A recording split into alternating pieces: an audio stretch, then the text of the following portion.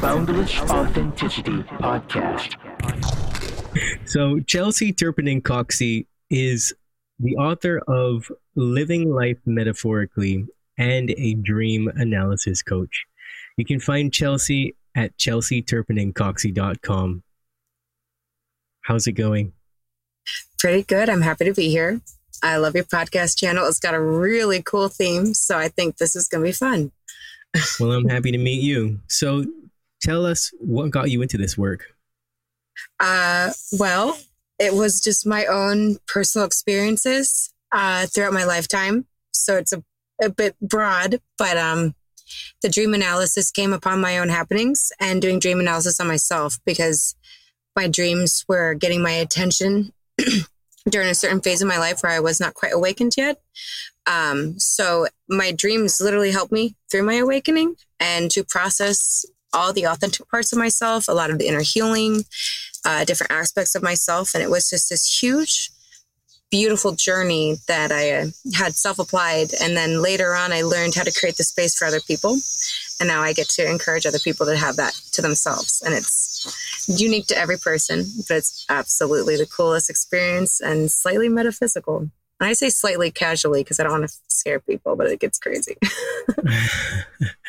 That's interesting. You know, what isn't metaphysical in truth? You know, I think everything mirrors itself. We are so conditioned to kind of identify with just the flesh that, you know, it's hard for a lot of people to be like, oh yeah, you know what? This whole experience is metaphysical. Like this whole thing is basically one unending set of impossible scenarios. And somehow we've come to see it as being normal, you know, but anyways, so out of curiosity, do you remember at least one of the most profound dreams that you had that really caught your attention and you were like, okay, what the fuck? I gotta check this out.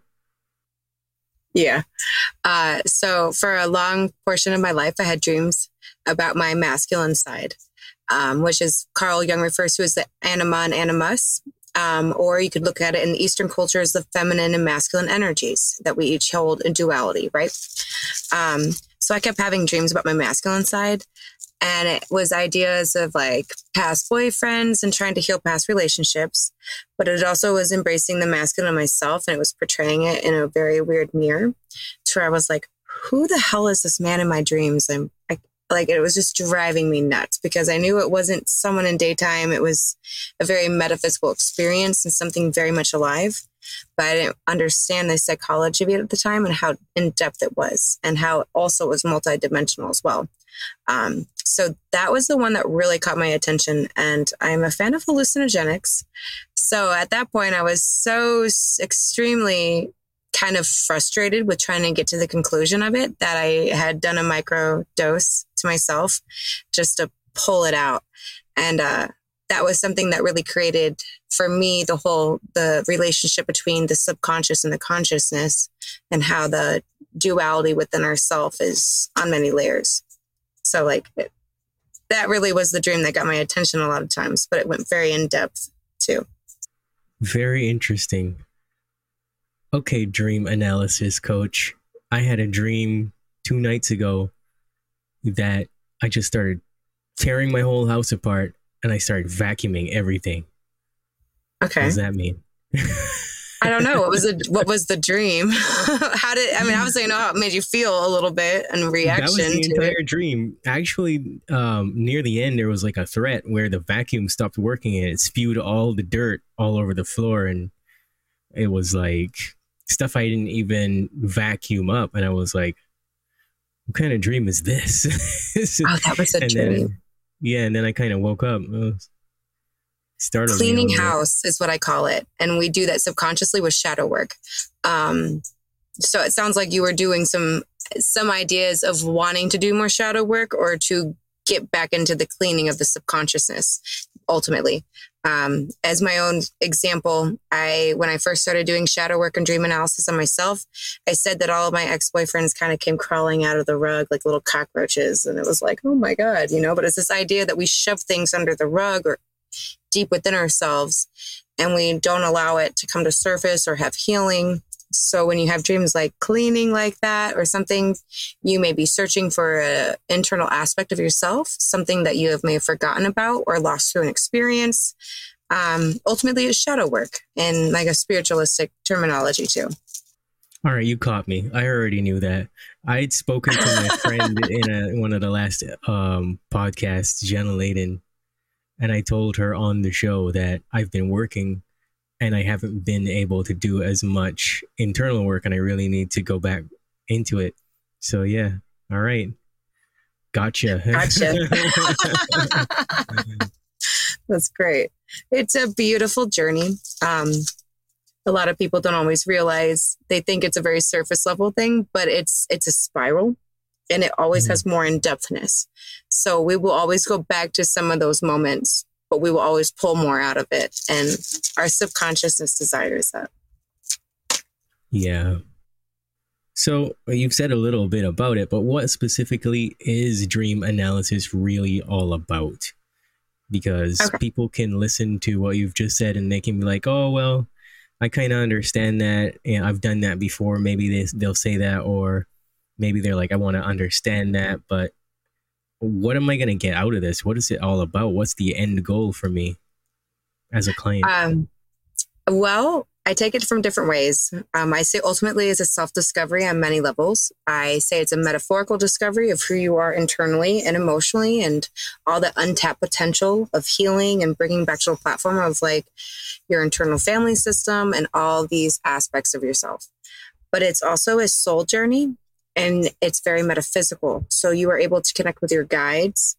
You're able to connect with past loved ones. You are able to be very lucid sometimes and hold much awareness in your dreams, that you can explore aspects of yourself very in-depthly.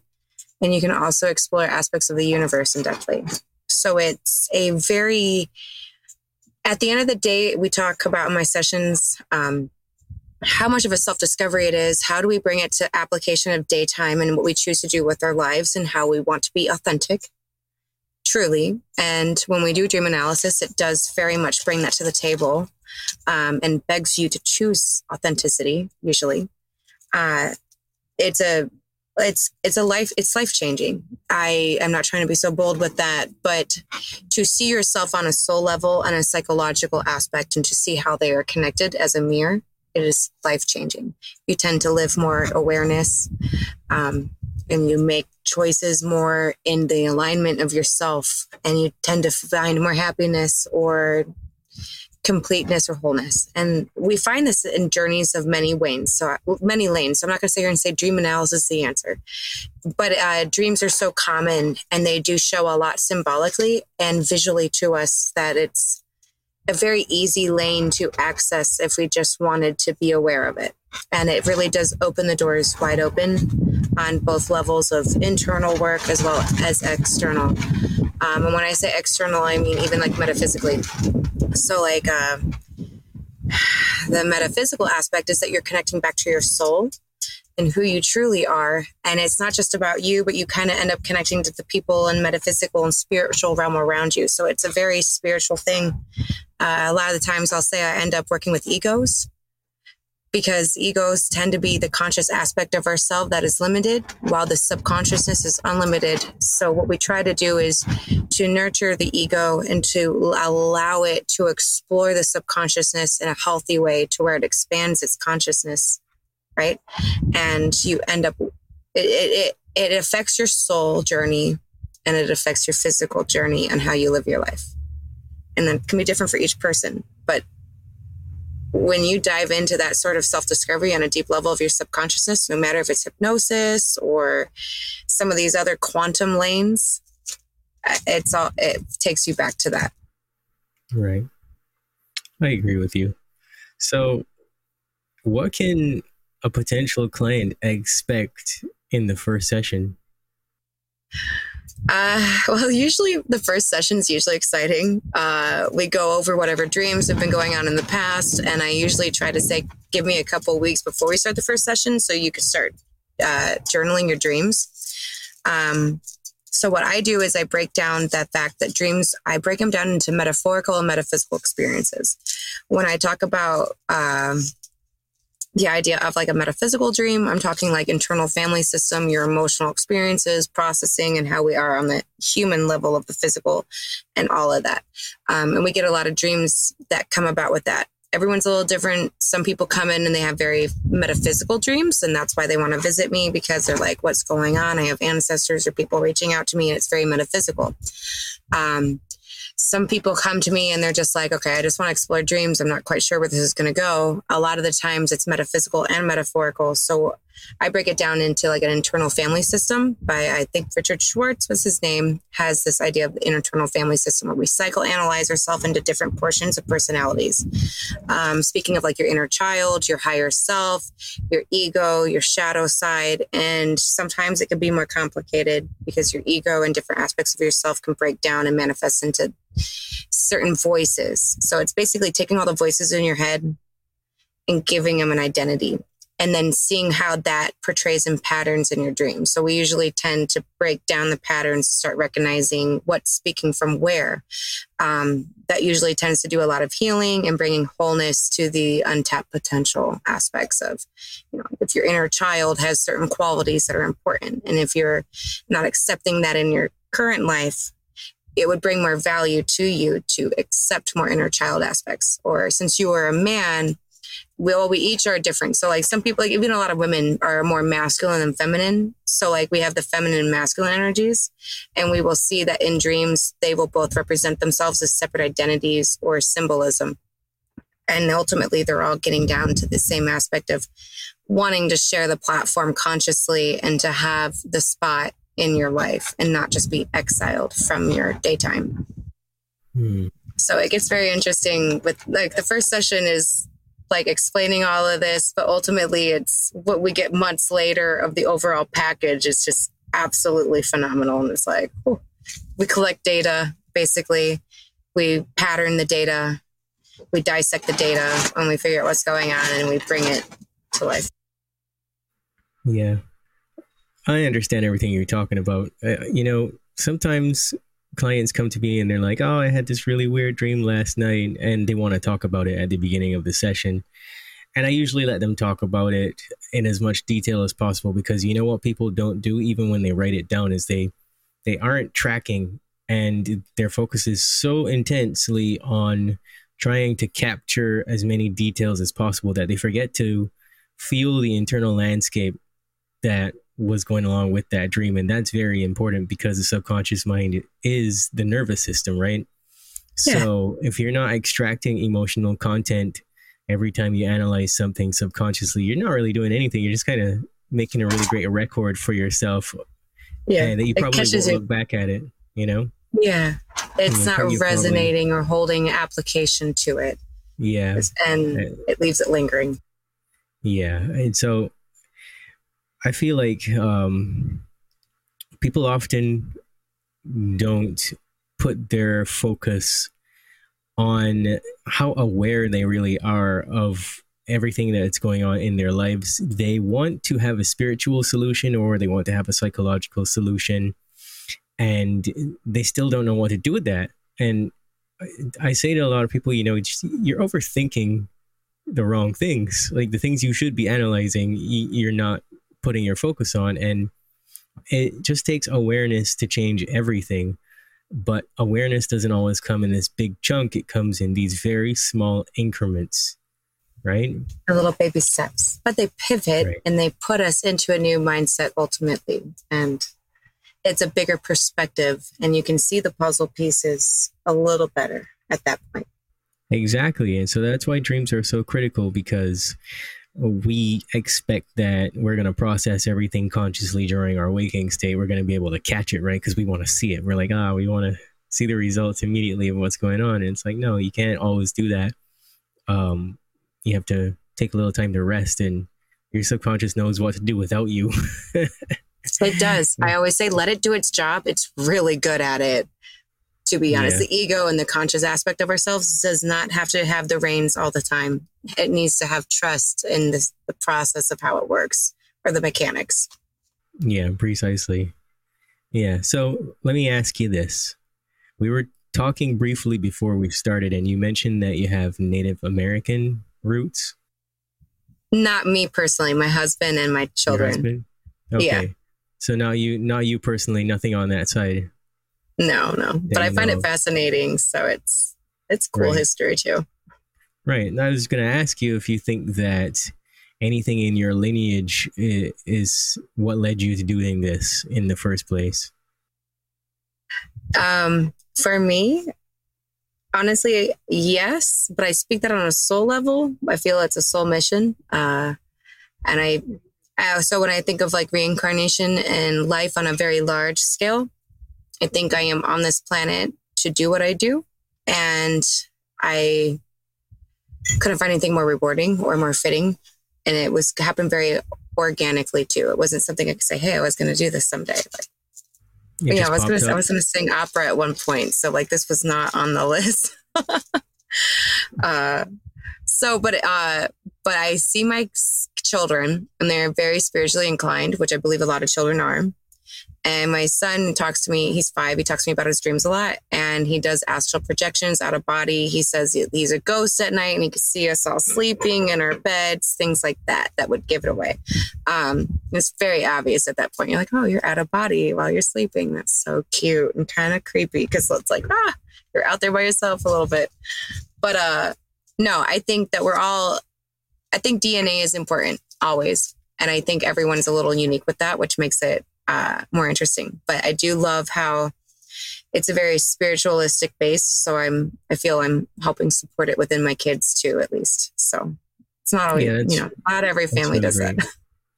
Yeah, it's really great because these newer kids, they're a lot more spiritually advanced. They understand. They have a better Neptune than we do. Yeah, they've got a lot of better everything than we do. Society, it's leaning in a better direction where we can talk about these things and not be so Western culture. I always say when we look at the subconscious and the consciousness on a micro and macro level outside of the individual, but with the mass collective, I'd have to say like Western culture is very much an ecosystem. Where other parts of the world are more like a subconsciousness based or intuition based. So I see it both ways. So I think it's good for Western culture to, if quantum physics is what does it, or like ideas of quantum living, we just need to start thinking multidimensional and more intuitional based. So it's important. And I do see that we are doing a little better as a culture, at least, and helping kids see that a bit. Yeah, that's my own spat on that. We talk about these things in my sessions a lot, like the micro and macro of the networking systems, basically. So it gets quite interesting. Yeah. All right. 2 more questions for you. What inspires you daily? What inspires me daily? Mm-hmm. Aligning. And finding that now I do know what my passions are authentically, that really keeps me thriving, even on a bad day, as long as I know I do certain things that make me happy, like building Legos with my kids or talking about work or expansion of work, connecting with my family. At this point, I try not to give my time to things outside of the things that I don't necessarily need to take up my mind space. So I really try to focus on the stuff that is the authentic parts of living and give grace to that. If you could change one thing about the world, what would that be? The human mind. I would love it to wake up and search itself. I think that's going on though. What do you think that would change immediately if that could happen? Everything. It would change everything. If people's perceptions of reality and themselves really went on a deep level and they understood the reason why they're alive and why they're breathing and what their purpose on life is, it would be a very different world. I think the human mind is the prize. I've wrote that a bit in my poetry. It's a bit like we have to possess ourselves and love ourselves and not give it away to the mass collective per se. All right. So I was going to ask you just that question, but now you got me intrigued. In your perspective, do you think we all share the same mind? Do you really think that there's only one mind and we all just share that? Yeah. That's what the Akashic records speak of in like Eastern culture. Carl Jung spoke of it as the mass collective, but the tapping in of the mass collective, and he even broke it down in different layers of the subconsciousness through dreams and stuff. So I always say, like, you have your internal, then there's the mass collective or the archetype in the mass collective, and then there's the spiritual and the universal connection. So, like, I think ultimately we are all just one consciousness experiencing itself, and it does appear to show in dreams. So it's just kind of reconfirms itself a little bit that we are all one a little. And, you know, people have special abilities of being telepathic or connecting to their Akashic records. It's the same idea of just connecting to that aspect of consciousness. When you are so focused on your consciousness level of perception of reality, it's hard to connect with other people. When you learn to connect with other people, you learn to just gradually continue connecting with other aspects of consciousness. I mean, I don't know. You could end up talking to a grasshopper one day, or just, you know, befriending the nature around you. Those grasshoppers are really talkative, actually. Don't talk to them. They'll keep you late. Don't talk to them for your appointments. Hey, I have a friend grasshopper that lives next to my watering hose. Yeah. So what do you think makes the difference between those that have awareness and those that don't have awareness in terms of accessing the collective consciousness? Well, I know that a popular person lately, that's Joe Dispenza, speaks about of this often. So it's a popular one. He's got his own cult following. But it's, hold on, I'm not trying to get ADHD. I shouldn't have said that because my brain went off to the side. What was the question again? So what do you think makes the difference between a person who has awareness and one who doesn't have awareness in terms of accessing this one mind, this collective consciousness? Autopilot. I think some people are on autopilot and they let their subconsciousness rule the system, and they're not consciously interested in the day, or they just go with this certain flow constantly and having these patterns that take over their lives where they're on autopilot. To be consciously aware. Yeah. To be consciously aware would be to be consciously aware of your subconsciousness. That's what consciousness is. I would say the same thing. Yeah, I would say the same thing, just not as nice as you. You said it really nicely. I would say they just don't care. I would say that a lot of people really are just, they're not there yet. And to them, whatever's right here. Whatever's right here in front of their nose, that's all that's important at the moment. And they have so many moments throughout the day that are overtly spiritual, but they miss it, you know? I see it all the time. I've actually written about that on a very deeper level of like metaphysics, how, so the idea of living on autopilot would be the idea of controlling. So the book for Joe Dispenza, Breaking the Habit of Being Yourself, is the idea of the consciously taking over your brain. Just consciously taking over your brain, and you consciously take over your life at that point too. It makes a difference, the idea of what consciousness means.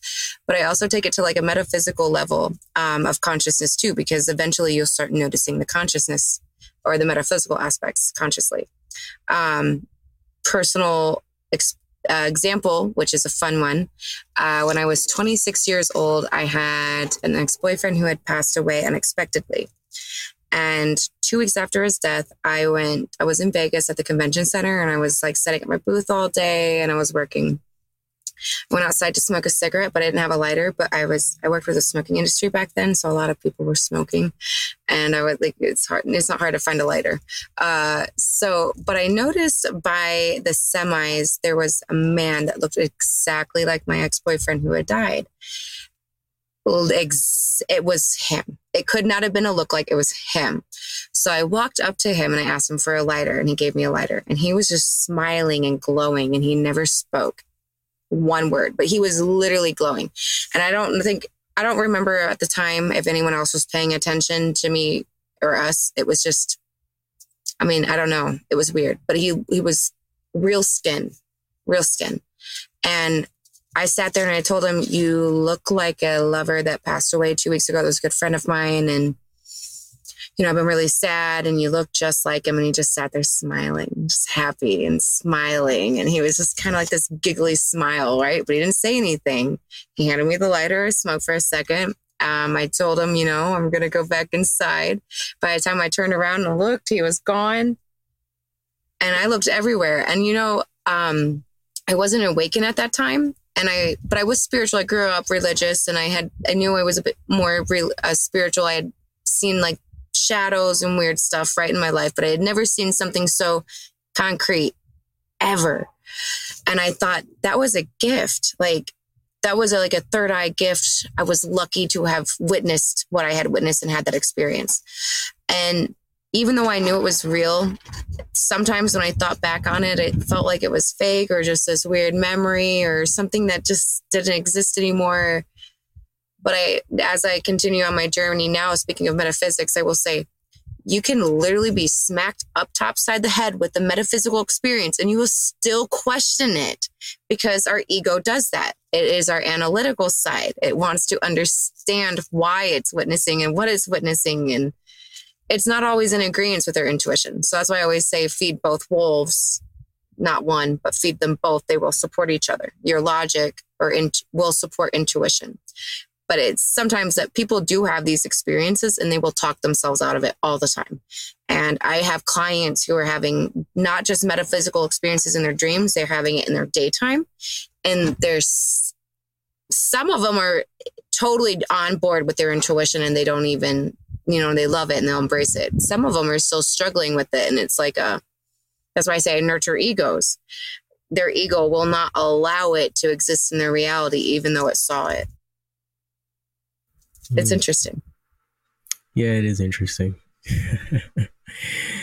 Well, Chelsey, thanks for being on the Boundless Authenticity podcast. Can you tell everyone where they can find you? Yes, you guys can find me on my website. It's got a lot of my links and stuff on there. So from there, you can find me just about anywhere. It's ChelseyTurpeningCoxsey.com.